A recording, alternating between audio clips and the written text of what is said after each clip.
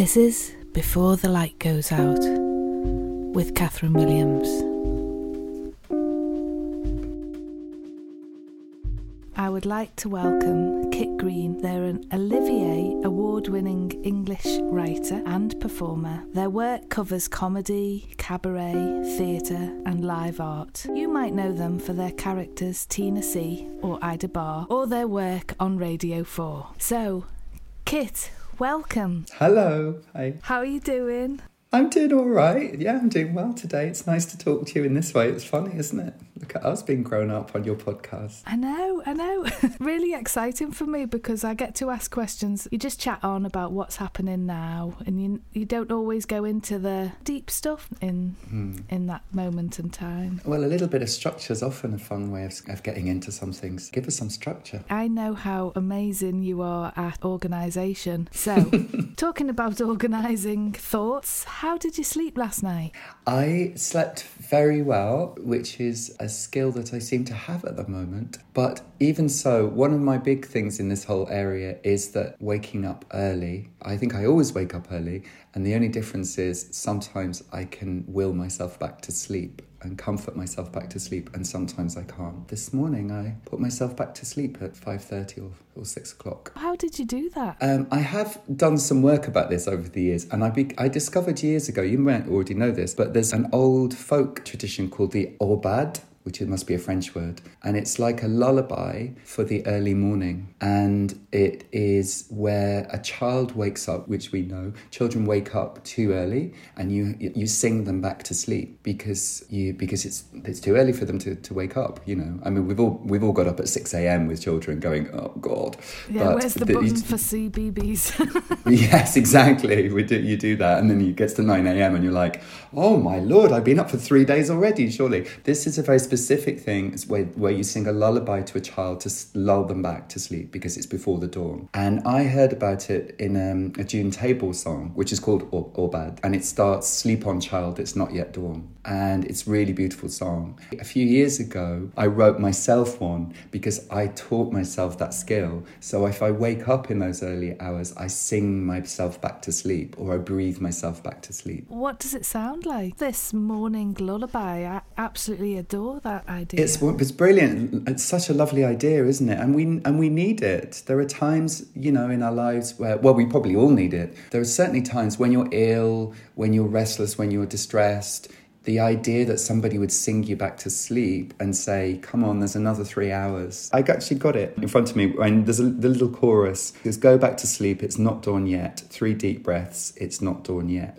Repeats through and through. But I think sometimes I can't do it, like I say, and sometimes I use an external force, like listening to Radio 3 and then putting the sleep timer on. So I'll listen to that for 25 minutes and then I never hear it switching itself off, or the World Service or something like that. And sometimes I can do it for myself. So anyway, I did that this morning and got an extra couple of hours and then woke up going, now it's time to get up. Well, you've turned me onto something I'd never heard of before, and I love June Table also. So where are you sleeping tonight? I'm sleeping at home, and I have, you can picture this, but I have my bedroom, which is in the converted attic, and when it's windy, which it was last night, it's too noisy, so I go and sleep in the spare room, and I feel very sort of luxurious going, I'm tired now. Which bed shall I sleep in? I mean, I'm annoyed because it's too noisy because the people that did the roof didn't do it properly, so the tiles are loose. So there's a lot of irritation, or there's a bit of irritation, but then there's a sense of luxury. So I don't know which bed I'll be sleeping in, but one of those two. Is the spare one my room? Yeah. Can you just call it my room from now on? It's your room, as can be attested by the fact that there is a plaque. It's called the KW Suite. Can you sleep anywhere? I used to be really, really good at sleeping anywhere. And I think it's an essential skill for a performer if you're performing a lot, which I used to. And by choice, I've decided to perform less. So I really was able to sort of go, done a sound check, it's 6 p.m. I don't need to start getting ready till 7, and could literally fall asleep on the floor or, you know, in a chair And I trained myself to do that, and I don't think I could do that anymore. In those backstage rooms where it's really bright. Yeah, exactly. And people coming in all the time, and, you know, and people arguing outside. I used to do it, I think, because I needed to. But then that was just part of that life that I used to live, which you understand very well, where you're on a plane at 9 o'clock in the morning, and then you get to a hotel, you can have a rest for half an hour, and then you go and do a sound check, and then you've got an hour or 2 hours to rest. And, you know, you're just constantly managing exhaustion, I think, and pre-show nerves and post-show nerves and all of that. But now, this is post-pandemic, really, I sleep really regularly, like all the advice is. Put yourself to bed early, sleep as long as you can, go back to sleep for another couple of hours, and then you wake up going, oh, now I'm not tired. Who knew that was possible? So is this the longest time you've been in one place because of lockdown, yes, COVID? For sure. Or since I was a child, certainly. It's a funny sort of begin again, to be in one place and to realise how easy life is not living out of a suit. Yeah, absolutely. There's a lot. And of course, that's what the advice always is. Eat regularly, sleep regularly, exercise regularly, shower regularly. You know, all these things, they're all good for us. Balance is good for us. But yes, so is excitement and being out of routine. Sleep-wise, it's been very beneficial. I was going to say COVID is good for us, but that's not true, because you had it really bad, didn't you? I got long COVID, or diagnosed with long COVID. And actually, the reason I know I'm a lot better for it is that since the summer, I have stopped needing to sleep during the day, but I was needing to sleep during the day. Yeah, so since last summer I haven't. So that's how I know that I'm recovering, thank goodness. Yes, it's not, that side of it was not a great advantage. And I know you were sleeping in the day because of like not feeling great. That napping in the day can feel like a luxury, or it can feel like you're wasting time. Yeah, and I think for me there was always a sense, all my life really, that I think sleeping during the day is a little bit dangerous. Look at me supersizing it and giving it jeopardy. But it's a little bit dangerous because you never know whether you're going to wake up going, nice, or whether you're going to wake up in a really irritable, bad mood. Do you know what I mean? Yeah. And I think it was like just not predictable which way I would go. So you'd wake up after an hour going, I now hate everybody and myself. Or you go, oh, nice, that was nice. Don't love it. And I certainly don't miss it, and I'm glad I don't need it anymore. So do you prefer sleeping alone or with someone? I don't mean the funny business, I mean the sleeping. The sleeping, yeah, I absolutely do now prefer sleeping alone. I have been single for 2 and a bit years. Really, before that, most of my adult life I was in a relationship, and so that's a massive, massive change. And now I absolutely can't imagine sleeping with anybody else. Do you know that Joan Bakewell wrote a book called The Centre of the Bed, or The Middle of the Bed? Has anybody else mentioned that? I think it's called The Middle of the Bed. I've read it so long ago, like 20 years ago, but she talks about how she got to a point in her life where she was suddenly single, and then she moved from sleeping on one side of the bed to the middle of the bed, and then she realised that she would never go back. And I really feel like that. Like, I absolutely take up the centre of whatever bed I'm in. Whereas I think when I was travelling and I was married, I would always still sleep on one edge, like there was a ghost partner lying next to me. But now, in the middle, no way can I compromise on that. So when you were married, did you have like sides of the bed, or was there like routinely sort of set in that way? Set in that way. And we had this very particular thing, which was I was always too hot and he was always just cold. And so it would be perpetually like, why are you so hot? And I'm like, I'm just me. He's Danish, and there was always this, they have summer duvets and winter duvets, and it's very strict when you swap from one to another. It's like snow tires. And I was basically always advocating for a summer duvet all year round. And in the end, we just went for winter, having a duvet each, basically. Oh, like a single one on the double bed?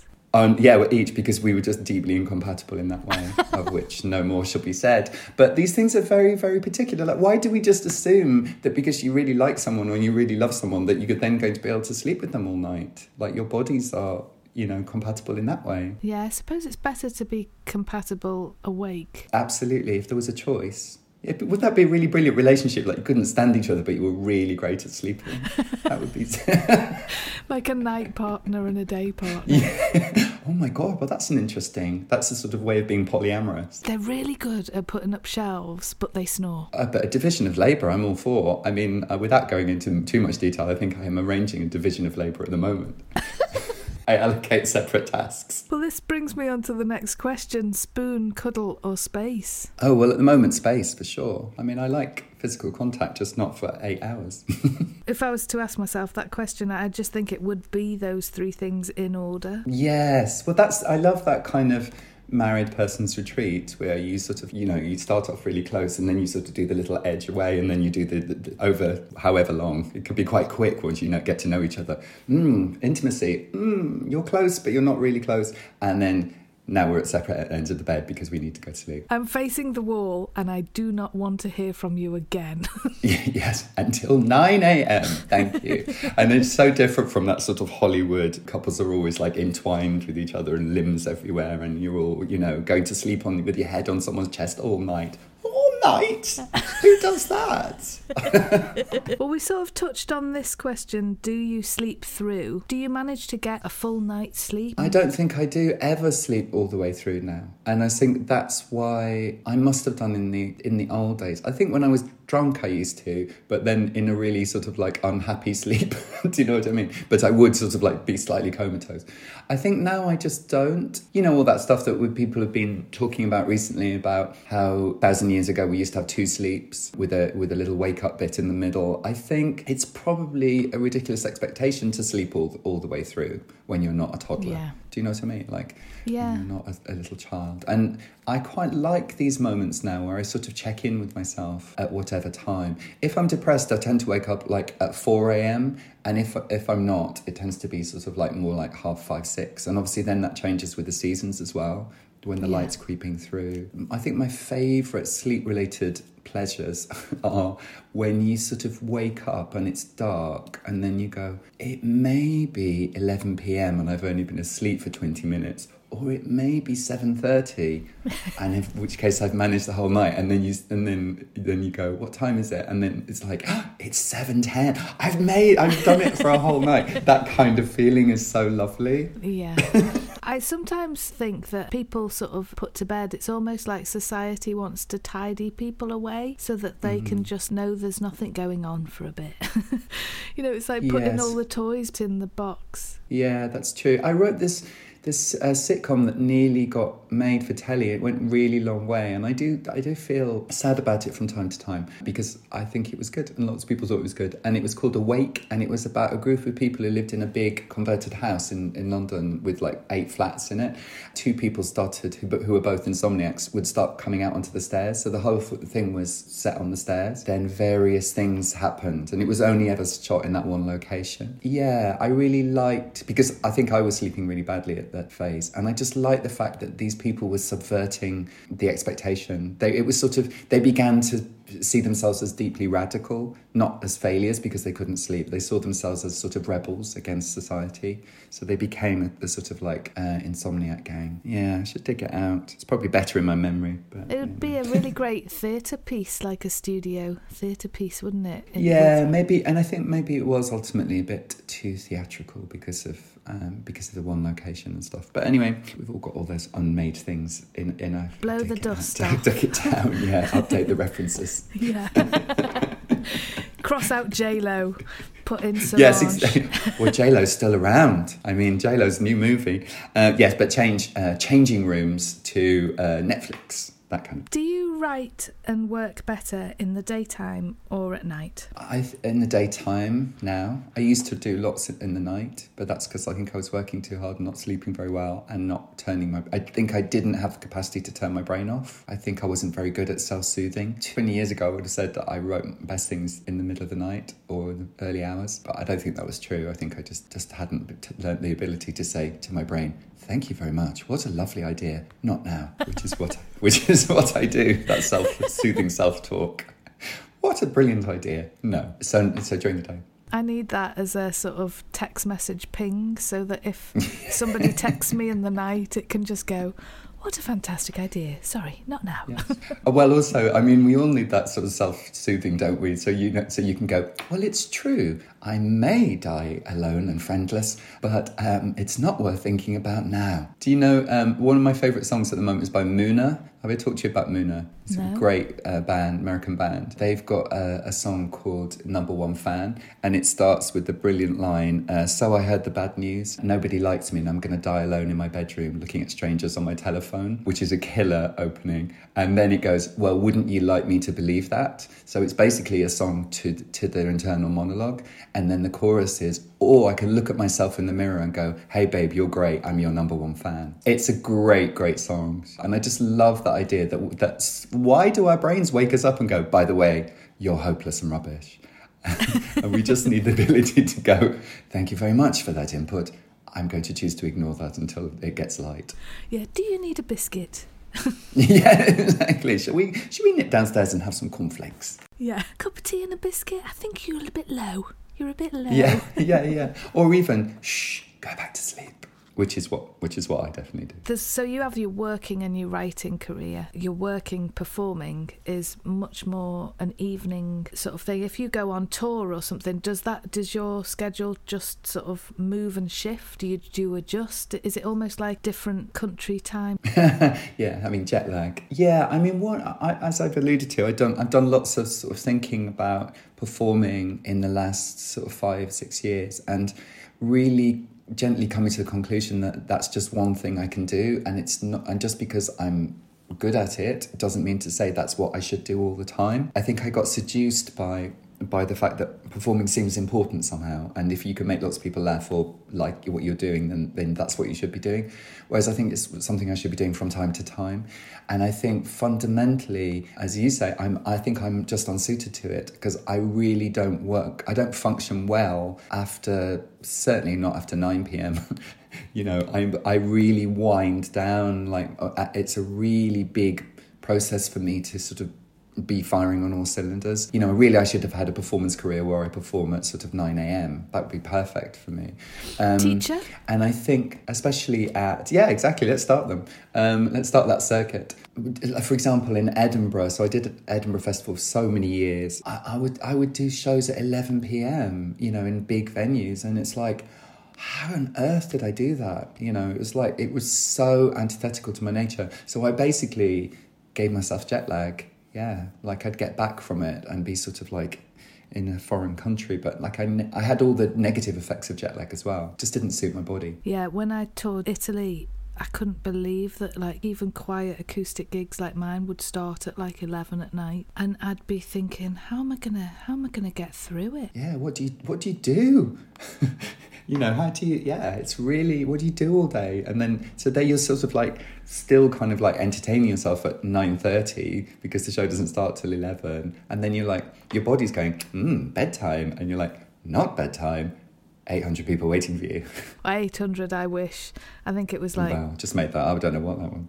2 men and a mountain goat for me. When you said just because I'm good at performing doesn't mean that has to be the thing that I do. I've been really, really interested in that as well, because realising how happy I am not on a big tour is huge for me. Yeah. I actually find performing triggers all of the sort of paranoias and lack of worth that I have. But then when it's a good gig and I feel like I've connected to people, it's a massive high. No, I think it's really complicated. It's okay. It's a bit like a packet of biscuits. It's fine to have a couple, but having a whole packet is not great and is going to lead to problems. And I think it's just about everything else. It's like balance. It's just having balance. Doing too much performance is too much. It's too much for me. And it's, you know, it's effectively searching for that high. Like you say, you're willing to put up with all of these negative things on the off chance you get that, that was so great, I love it. And it is a form of addiction. And I think I've asked myself the question, do I need,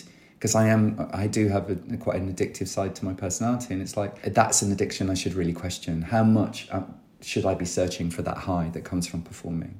Yeah. And actually, as we know, there's a high from writing something really well. There's a high from, getting that random email from someone saying, I've listened to your song from 2012 and I love it. That thing of somebody reading your book that you'd forgotten you wrote. Those kind of lovely highs as well. There's all sorts of them. For me, it's about that spread. It's hard to do. And if somebody said, do you want to headline Vegas every night for the next 10 years for £1 billion? I think I'd just go, are you kidding? No way. I definitely couldn't do that. Couldn't do it. I literally could not do it. I would go mad. I wouldn't be able to sustain it. What about 1 year? Well, I'd say, could I do every Friday and Saturday for 5 years? That's sustainable. Well, I like the negotiating. Yeah, that's true. Even I'd be very happy with Sunday afternoon and Monday morning. Not looking for top billing. £20 and a bag of chips. Yeah. The next question is quiet or noise. Do you like to read a book in silence or chat on the phone? Can you listen to music, the radio, podcast? What's your preferred, Wales? As I've alluded to, I've got much more into sleep ritual. I did, so I've studied hypnosis quite a lot, and I did a hypnosis for sleep course. So the phrase is sleep hygiene. So I'm very good at my sleep hygiene, preparing to sleep, what the bedroom is like, the quietness of that, the comfort, the temperature, all of that stuff. I've got much better at all of that. So I don't tend to do much, actually. I do sort of put my, all the bed admin, the moisturising, all of that. And then I do the same set of exercises that I've done for years that I sort of made up myself, which takes about 10 minutes, and then I put myself to bed. Kitsercise. Yeah, kitsercise. What are these exercises? They're basically just stretching and a bit of Pilates. Kit lattes. But I think that is a good physical kind of wind down. I find it difficult now sleeping in hotels because I'm just like, what's that noise? What's that light? And then it takes hours. I mean, it was always a bit like this, but now it takes me hours going around covering up the shaft of light from under the door, covering up the red light on the TV that can't be turned off, covering the red light on the coffee maker that can't be turned off, and all that kind of stuff. And it takes me ages. So that's part of my sleep hygiene. So quiet, controlled environment, yes. The LED investigator.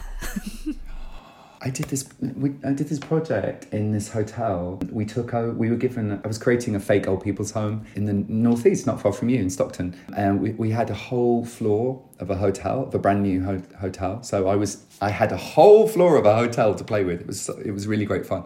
In the preparation week, I was given a really great room in this hotel. And I came down in the morning and I said, I was driven mad because there's a flashing red light on the smoke alarm. So can you get somebody? And the hotel manager, who was a lovely man, said, oh yeah, everyone complains about that. And I was like, because it's a flashing red light above your head.